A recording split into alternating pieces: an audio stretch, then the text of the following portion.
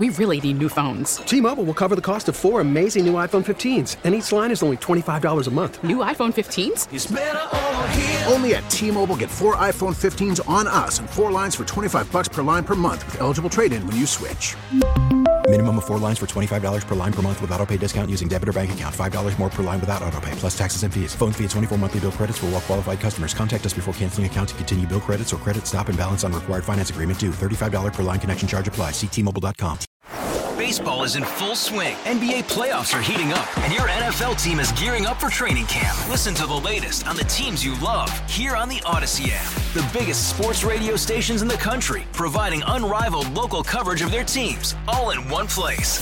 Exclusive interviews with players, coaches, and team executives, streaming live and always available on demand. Stay in the know with your favorite teams right here on the Odyssey app. A year after the death of George Floyd, Americans paused this week in cities across the country to reflect and remember. 1 year since George Floyd's death. It has been a long year.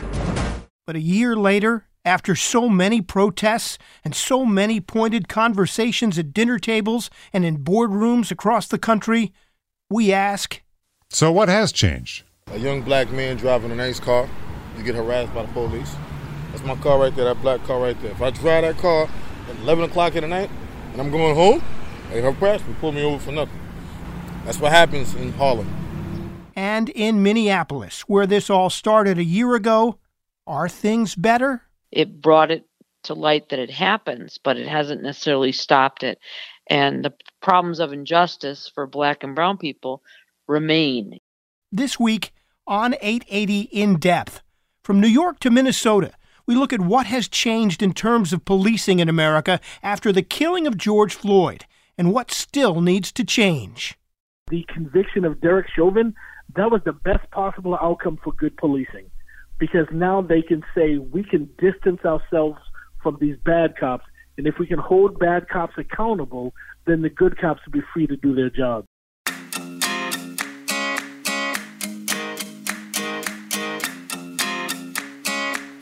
I'm Tim Shelds from WCBS News Radio 880. In spots across the nation this week, they knelt, said prayers, reflected and remembered the killing of George Floyd by a police officer, an act caught on cell phone video that shocked the nation and spurred difficult conversations about race in America. But Minneapolis resident April Foster says she still worries for her 15-year-old son. So you saw George Floyd die, and you were thinking about your son. That could have been my son. Has that fear gone away? To some degree, yes. Today is April Foster's birthday, but she says she will spend part of the day reflecting on George Floyd. He literally has changed the world. But not everyone is so convinced that things have changed. Our Peter Haskell was in Harlem this week talking to people of color about the Floyd anniversary. He met Anthony Jackson, who told us he doesn't think very much has changed at all here in New York. What's changed? Anything? Nothing. Police still harassing people. Same old thing, man. What would you like to see different? I would like to see them stop harassing black people for no reason. Treat us with respect. Things would be better. If you don't, it's going to get worse. Give me an example of what you've dealt with. A young black man driving a nice car. You get harassed by the police. That's my car right there, that black car right there. If I drive that car at 11 o'clock at night and I'm going home, they harass me, pull me over for nothing. You run the plate, you see everything is good. Why harass? Get out the car, let's check, see if we got drugs. Because you're in a nice car. That's what happens in Harlem. Would you prefer to see more cops or fewer? I would prefer to see less cops. The more cops you're going to see, there's going to be problems. The less cops, there shouldn't be no problems. When you got all these cops not doing their job, then that's when the problem comes in. So the more cops you have, is the more problems. The less cops, the less problems. Tell me about Black Lives Matter. What does that movement mean? I mean, they say, to me it don't really mean nothing, because our life don't matter. Every time you turn around, there's a black person getting shot, getting stabbed, getting killed. So Black Lives Matter what? It don't mean nothing. It might mean something to me, but it don't mean nothing to the next person. Especially to one of the cops. If Black Lives Matter, look what's happening.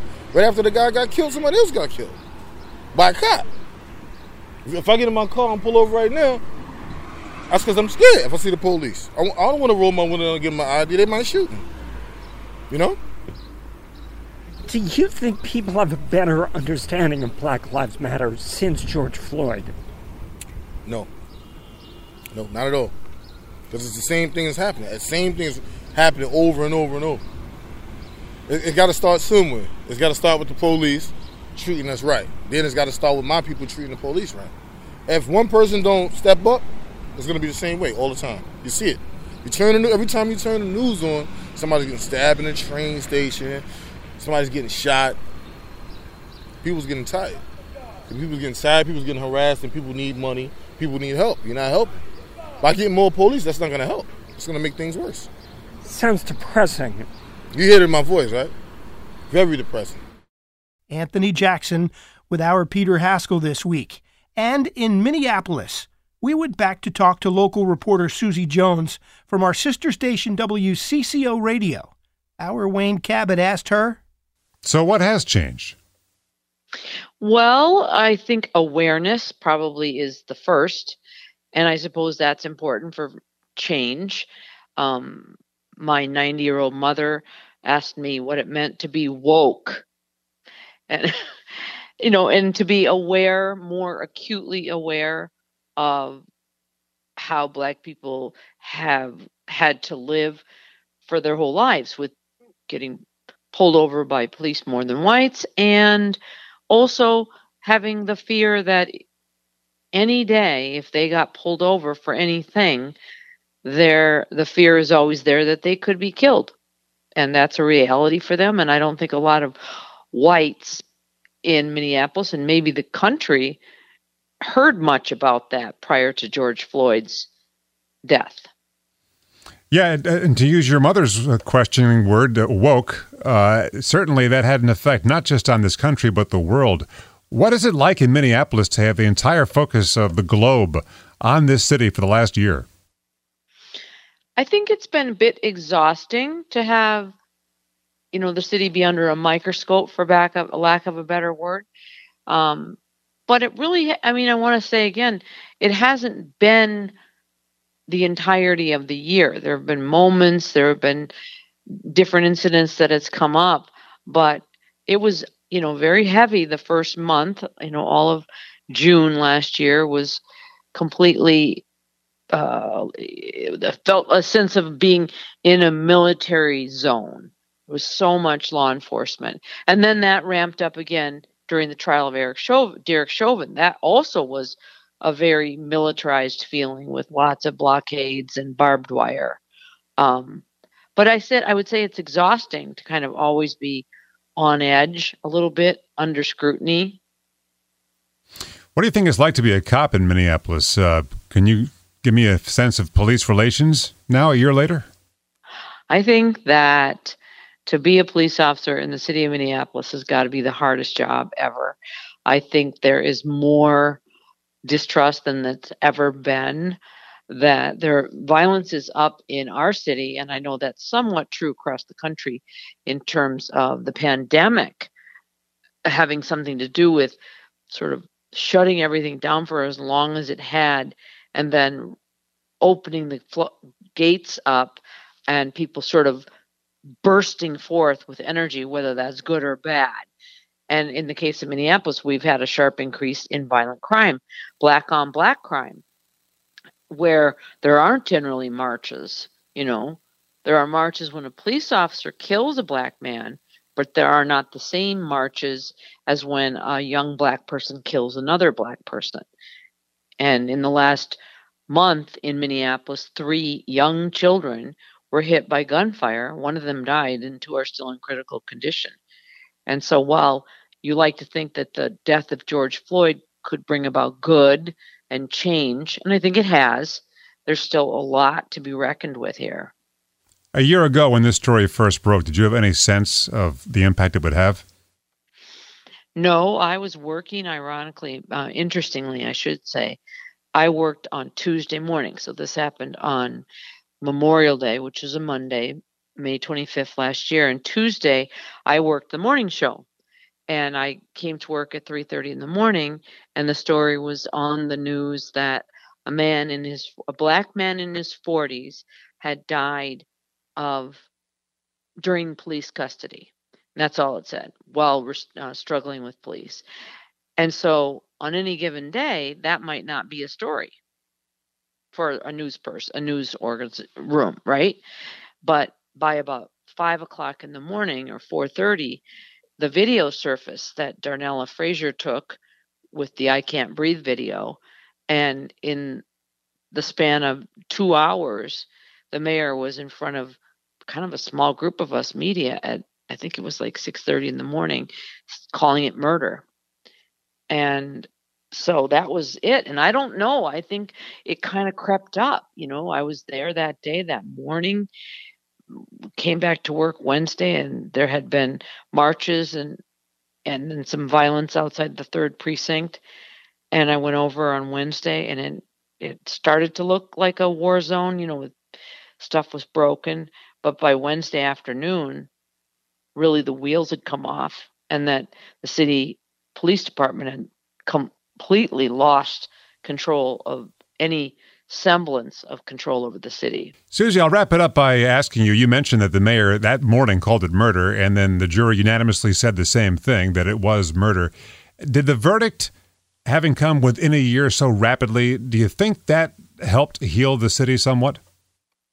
I think so. I think that obviously convictions of police officers are pretty rare. And so it was a victory. It was a moment of healing.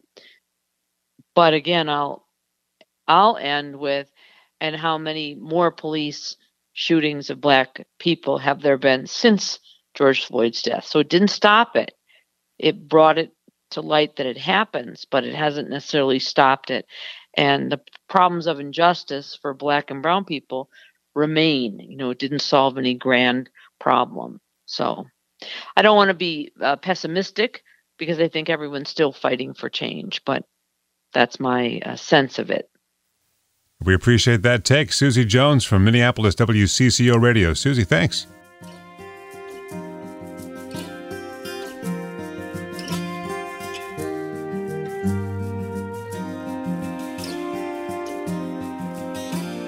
While many people are saying that little has changed in America since George Floyd's death, to be fair, the killing last year reignited a push for racial justice in America, the likes of which we hadn't seen since the 60s and the Civil Rights Movement. And while change may not be so clear just yet, this movement toward police reform may be the lasting legacy. We wanted to hear more, so Peter Haskell got on the phone with Lorenzo Boyd. I spent 13 years as a sheriff's deputy in Boston. And for the last 20 years, I've been researching, writing about, and training police across the country. Today, Boyd, a Ph.D., is Vice President for Diversity and Inclusion at the University of New Haven. It's been a year since George Floyd was killed. What's changed in the past year? The biggest thing that's changed is we're willing to have the conversations about police reform. We're even having those conversations inside of police departments, where prior to George Floyd, the police always took a hard line against reform. They always started with anti-police. But now we're starting to see a lot of police officers, a lot of good officers, are acknowledging that there are bad officers doing bad things, much like the stuff that Derek Chauvin has done. So now police officers are willing to have the conversation. So that's a step in the right direction. They are willing to have the conversation. Are they willing to make changes? Well, that depends on what the changes are. A lot of police departments are still bulking at giving up qualified immunity. They're willing to talk reform if it made sense. But part of the problem is that the community is angry and they're pushing harder than the police are willing to go. And unfortunately, we're in a situation where both sides are kind of against each other, and it's one or the other. And what we need is something kind of in the middle. We need to make incremental changes, and I think that's going to be the thing to get the police to buy in. You know, it seems like a year ago there was a kind of consensus that some changes needed to be made, but a year later it seems like a lot of that consensus has evaporated. How do we get to that middle ground? Well, it's always a knee-jerk reaction when something immediately happens. It's on the front of everybody's thought. But since then, we've gone through a year of a pandemic, and there's this whole vaccination. We went through a tumultuous election. We went through an insurrection. Now things are opening up again. And the more things that happen, the more it pushes it to the background. Because unfortunately, people tend to have really short memories, and they pay attention to the next shiny thing that's in front of them.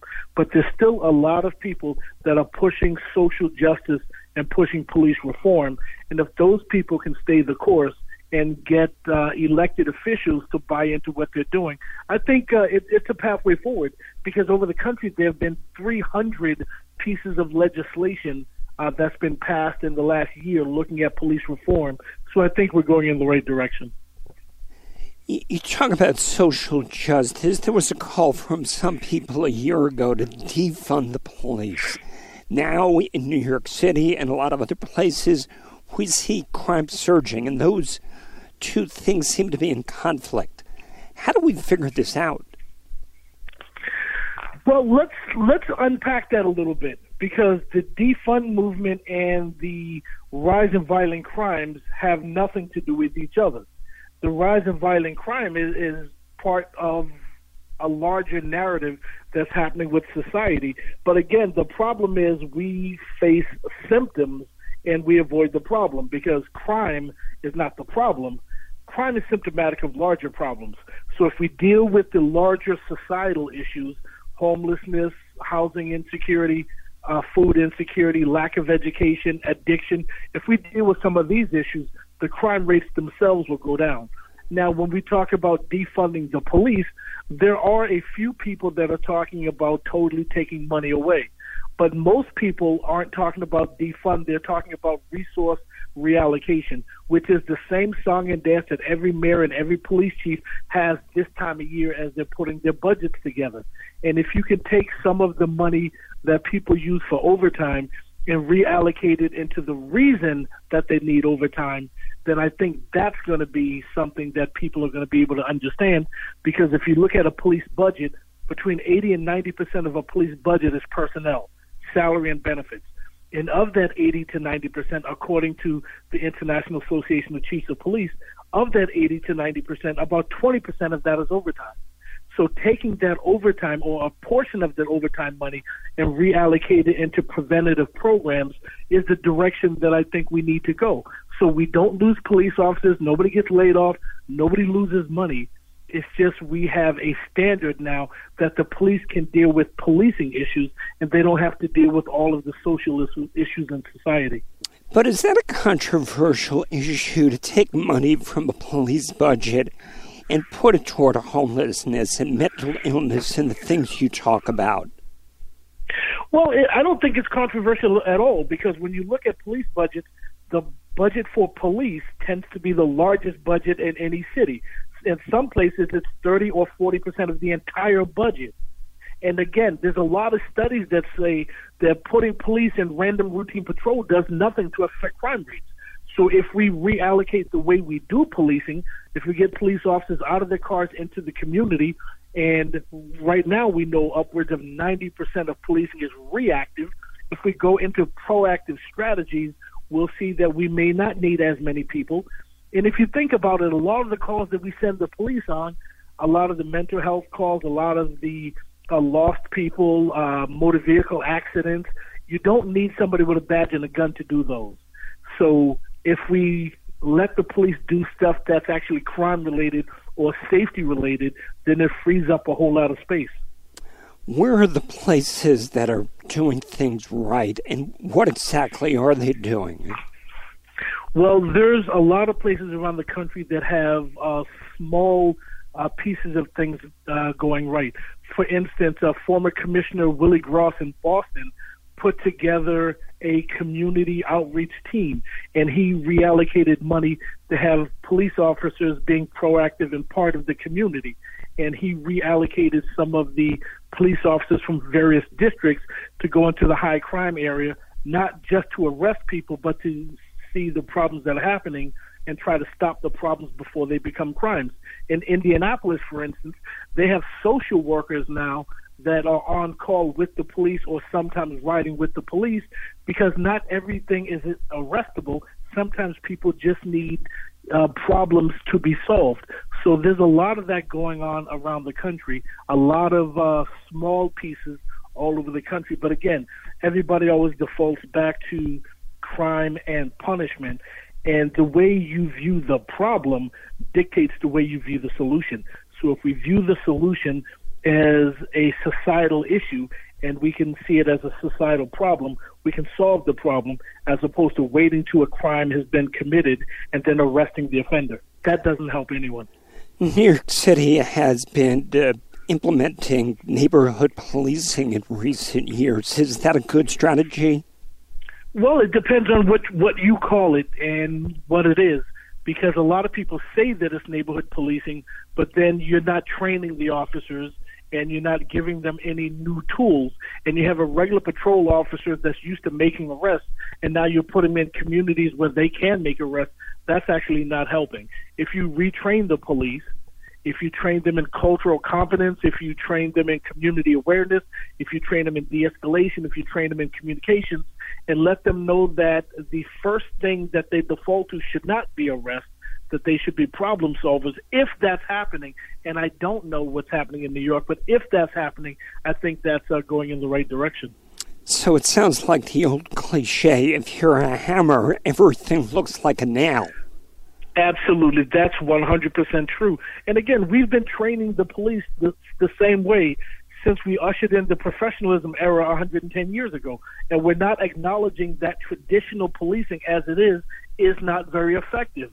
There are really progressive chiefs around the country that are deciding to do things differently.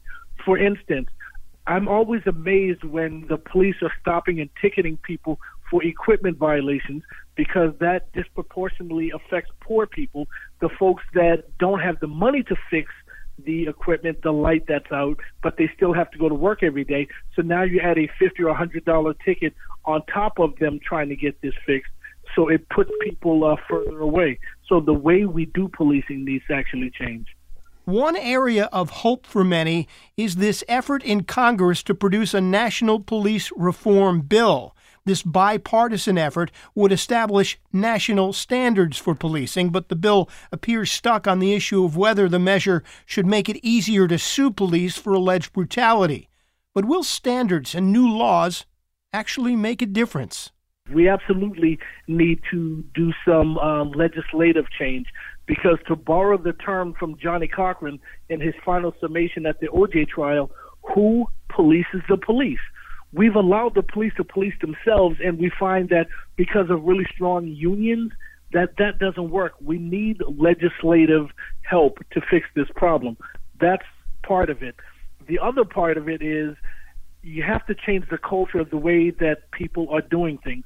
And there are three ways to assess policing: the policies, the things that they're supposed to do, the procedure, the way that they're supposed to do it, and the practice, which is the culture. And you have to change policing culture, and that's the hardest thing. You can't legislate culture. If you can't legislate it, and on the inside there's not a great desire to change it, then what? Well, we need to look at the people at the top. The commanders have to change what's going on, and we have to hold police officers accountable. And I think it's really ironic that we have to have a law to tell police that they have a duty to intervene. To me, that seems self-explanatory. But the fact that we have to legislate them, because there are definitely bad officers, and there's a whole lot of good officers that aren't intervening. So if we can get the bad officers to stop doing the stuff that they're doing, if we can get the good officers to intervene, then that's the beginning of culture change. And then the conviction of Derek Chauvin, that was the best possible outcome for good policing, because now they can say we can distance ourselves from these bad cops, and if we can hold bad cops accountable, then the good cops will be free to do their jobs. There's a push in Washington for a federal police reform law. What is your take on that? We definitely need some federal oversight. because there are tens of thousands of individual police departments, and the police in Stamford, Connecticut do things very differently than in Newark, and they do it differently than in Boise, for instance. And even if you look in New York, I would bet you that there are some districts in the Bronx that are very different than Staten Island, which are very different than Manhattan.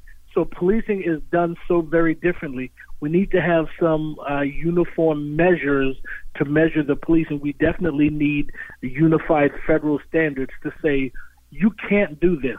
You know, we don't have to have a law that says you can't kneel on somebody's neck for 9 minutes.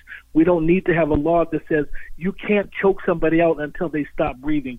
You know, those truths we should hold self-evident. But if we have a federal mandate that says these things are not just prohibited, but these things are against the law, then we can kind of bring down some of the bad behavior.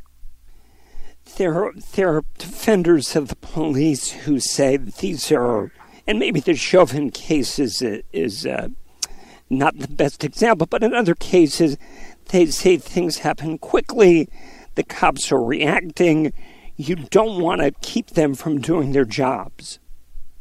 You don't want to keep them from doing their jobs, but you also want to hold them accountable when they cross over the line. And police officers, like everybody else, have to decide what they're doing, what they're trying to do.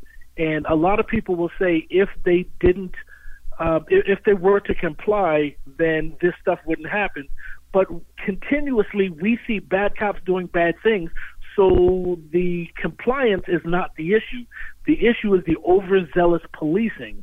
If we can get a handle on that, and again, we want the police to do their job, and every single thing isn't necessarily an arrest, particularly if you have somebody's vehicle, if you have their driver's license, if you have their keys and they flee, do you need to run after them? Do you need to shoot them? You have all of their possessions and their driver's license in their car. You're going to get the person again. And it's that us versus them that happens in policing that's problematic. One of the sticking points on the federal bill is qualified immunity, which you mentioned earlier. If you could explain exactly what that is, and what's the answer? How do we compromise here? Well, in layman's terms, qualified immunity isn't just a policing thing; it's for government officials. They say if government officials are doing things that they think are within the scope of their job, if they're making a good faith effort to do the things that they're doing and things go wrong, that they're protected by the government from legal liability or from civil liability. Well, the problem is who gets to determine whether or not that something was reasonably objective in what they were doing. And to have somebody in a traffic stop end in somebody's death, I would argue every single day that that's not reasonable. So to say no matter what I do, if I tell you I feared for my life, or if I told you that this is what really happened, too often we take the police's word without fact-checking a lot of this stuff. So qualified immunity is something that protects the police overwhelmingly. I'm not saying let's get rid of qualified immunity. I'm definitely saying let's take a look at it. And when I talk to police departments across the country, when I talk to command staffs or officers or unions, the first question I ask is, how many times in the last 5 years has somebody exercised qualified immunity? Typically the answer is none. Why are we fighting so hard for something that people rarely use? So if that's the case, we need to decide whether or not this is something that we need in its current state. So I'm not saying get rid of it altogether, but I'm saying maybe we need to modify it, or maybe we need to take a look to see if it's working the way it's supposed to work. During the course of your career, how do you think your race informed your views of how to police? You know what? It's funny because virtually every day when I was in uniform, and even every day now as a university administrator, at some point somebody points out my race, or my race becomes an issue. So to say that police have a race problem, to me, is problematic, because I think America has a race problem. And if we just pin it on the police, then we let America as a society off the hook. So the police do what's happening in the country, and right now we are a divided country, and race is a big issue. But again, there are black officers and white officers and Latinx officers and AAPI officers that are out there trying to do the right thing side by side. But unfortunately, we do know that there's a disproportionately larger number of people of color that have negative outcomes with the police. We know that if a black person is murdered, their murderer is less likely to be brought to justice. We know that when black people come in contact with the police, they're more likely to have a negative outcome and a conviction. So we cannot avoid race when we talk about criminal justice. We need to revamp the system. And it's not just policing that's the problem, it's the whole criminal justice system that's biased. When you look ahead, do you feel that there's hope, or are you concerned that this is just another partisan issue that's going to be hard to resolve? I am an optimist, and I really think that there's hope moving forward. I train police officers every week, and in a typical year, I do about 300 hours of police training, and that's roughly the equivalent of teaching a 7-week police academy. Once you spend time talking to the officers as individuals and not in a monolithic group, then you can get them to understand the lived experience of the people that they're policing. It's a process. We're not going to erase 400 years of oppression by a year or two of legislation. Because remember, ever since black people were brought to this country, they've had a negative relationship with authorities vis-a-vis the police. If you go back to slave patrols, the Jim Crow law, black codes, civil rights struggle, we can go on and on. There's always been a negative relationship between people of color and the police. But now, the line of demarcation is, in fact, the murder of George Floyd. Moving forward, everyone is starting to talk about police reform, and that gives me hope, because now legislators, progressive police chiefs, some officers, community members, university professors, everybody's trying to figure out what the solution is to the problem, and that gives me hope.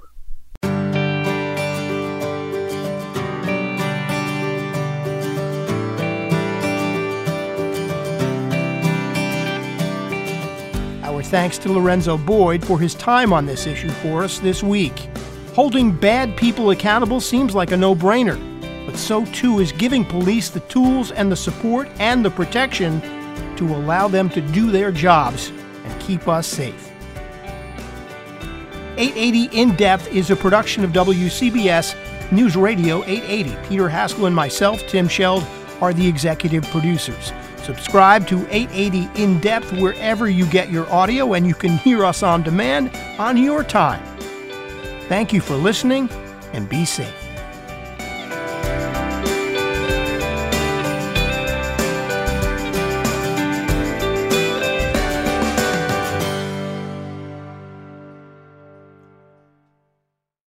We really need new phones. T-Mobile will cover the cost of 4 amazing new iPhone 15s, and each line is only $25 a month. New iPhone 15s? It's better over here. Only at T-Mobile, get 4 iPhone 15s on us and 4 lines for $25 per line per month with eligible trade-in when you switch. Minimum of 4 lines for $25 per line per month with autopay discount using debit or bank account. $5 more per line without autopay, plus taxes and fees. Phone fee at 24 monthly bill credits for well-qualified customers. Contact us before canceling account to continue bill credits or credit stop and balance on required finance agreement due. $35 per line connection charge applies. See T-Mobile.com. Hey, Rob Bradford here. I have set out on a mission with my good friends at FanDuel to prove what I have known for some time. Baseball isn't boring.